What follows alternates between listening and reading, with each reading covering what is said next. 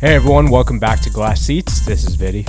And my name is Mrinal, and this episode we have more thoughts about Fanatics and hockey jerseys. Thoughts and prayers? Basically. Yeah, basically, at this point.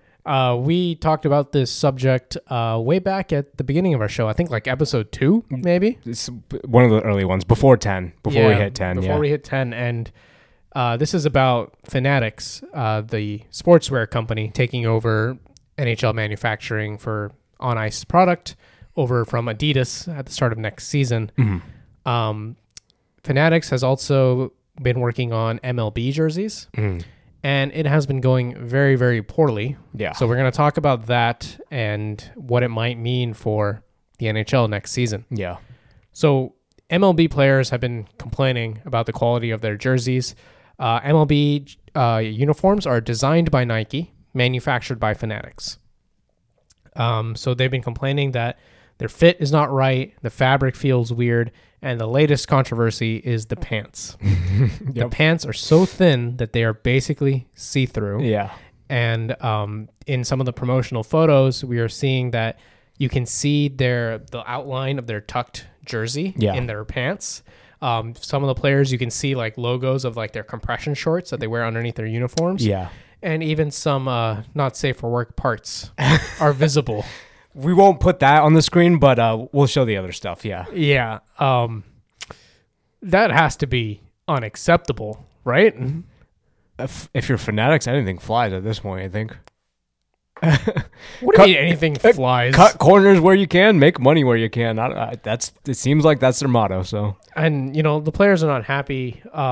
These are some quotes from Tony Clark, who is the leader of the MLB Players Association. Yeah.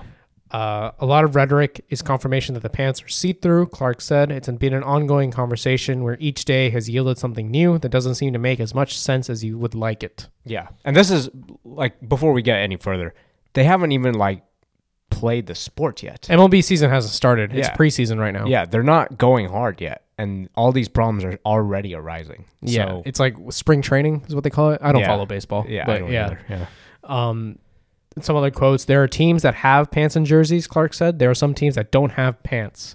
There are other teams that are supposed to be receiving certain things before the start of the year. There are others that, in the event they have an issue with the pants and a player needs a new pair, don't have anything in reserve. So even outside of just the designing, there's issues with supply chain and availability for these jerseys, which is like, if you're going to supply a professional sports league, bare basics, right? Yeah. You be getting your equipment on time. Those poor equipment managers who have triples of everything. Yeah.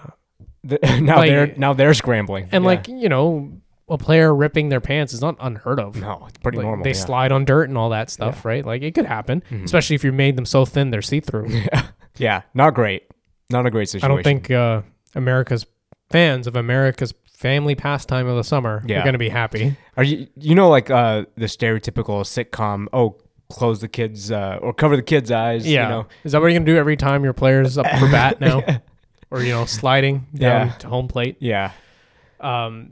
There might be some blame to pass around, though. Fanatics technically have been manufacturing MLB uniforms for the past 4 years. Yes. But what's changed this year is Nike has introduced their new Nike Vapor Premier jersey, which is supposed to be 25% more stretchable and more lightweight and breathable. Or is that just jargon to make things thinner? I have a problem with that. Let's call it a narrative. I'm honestly going to call it a narrative because I think that's a bunch of horseshit. All this talk about performance wear and it's meant to be lighter and it's stretchier and whatever you want to call it. Is it though? Is it really though? Or is it just, are they just cheaping out on material? Ingredients. On material. It is ingredients at this point. They're just cooking up bullshit at this point. like what are you supposed to do? Like, guys, it's just because it's cheap. Like, let's take an example of H&M. Great for the first time you wear it. You put it in the wash once, it's done. For most of their shirts, you could say. I mean, right? that's the problem with cross fashion these days. Fast fashion is what it's been termed, right? Yes. Where things are not made to last. And now you're going to give that for a league that has to play 200 something or 100 something 112, games. I think. Yeah. Not counting playoffs. Yeah. So possibly 200-ish, around close to 200 games a year. And granted, yes, MLB is typically not a contact sport, so it's a little bit better, and we can hopefully expect better quality once the NHL season comes around for the hockey equipment. But I don't know, man. Yeah, I don't know. I think last time we talked about this, that was my saving grace, where I said, yeah, maybe the fan stuff might be kind of Terrible, bad. yeah. Like Fanatics has been doing NHL fan gear for a few seasons now, and it's not gone great. Yes, to say the least. Yeah. But my saving grace was, oh no, I think they'll take care of the players because that's actual on ice product. But it seems like in the MLB this year, they're not even doing that. Yeah, I'm having doubts. So also the question of, is this Nike's fault or Fanatics' fault? I think will be answered by the start of hockey season next year. If hockey has these same problems, there's one common denominator, right? Yeah. But like we said, baseball is not really a contact sport. Yeah. So how are these jerseys, if they're really this thin and all those kind of issues come up, going to hold up against checking, sliding on the ice, running into goalies, having people with knife shoes on, knife shoes, yeah, running around and flying around, Yeah. you know, like it's just going to be shredding off of you. Yeah. So imagine there's just, granted, there's not many slap shots in the NHL nowadays, but let's say there's just an there's no slap shot because nobody winds up, but let's not pretend that snapshots aren't just as hard these days. Yeah. Let's say there's like a 80, 90 mile per hour clapper coming towards you. Yeah. As a goalie.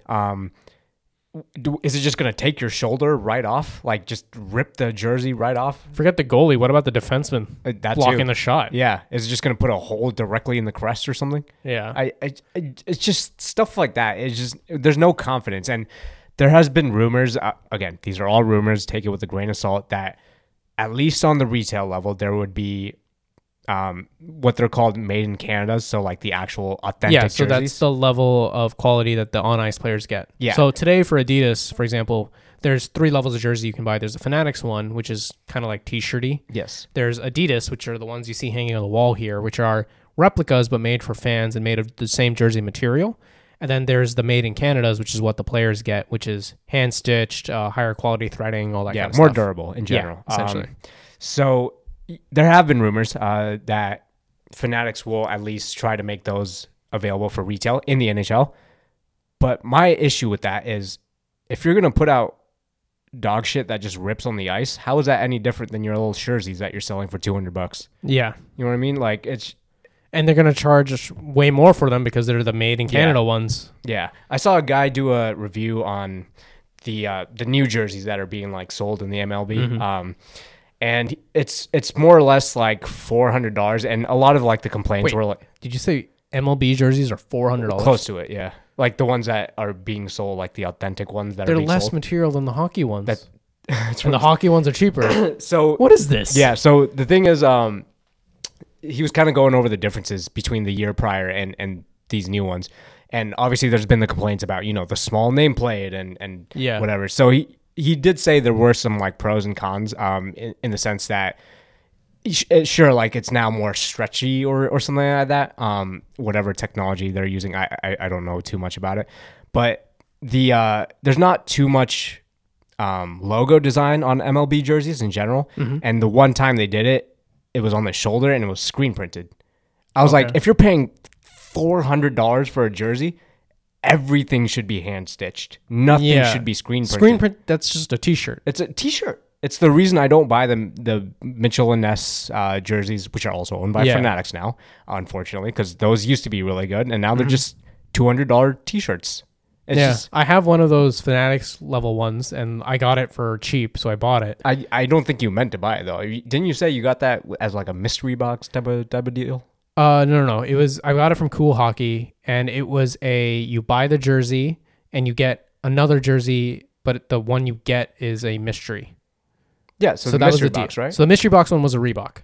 Okay. The one I actually bought was a Fanatics one. Oh, okay. So they were just trying to get rid of it, or basically it was a deal. It was like an end of season deal to like get rid of some old stock. Yeah, and granted, I completely understand. Like, let's be real, things are expensive nowadays, and hockey jerseys and apparently MLB jerseys, they're not the cheapest thing ever. And at the end of the day, they are a luxury. It's a luxury. It's a shirt.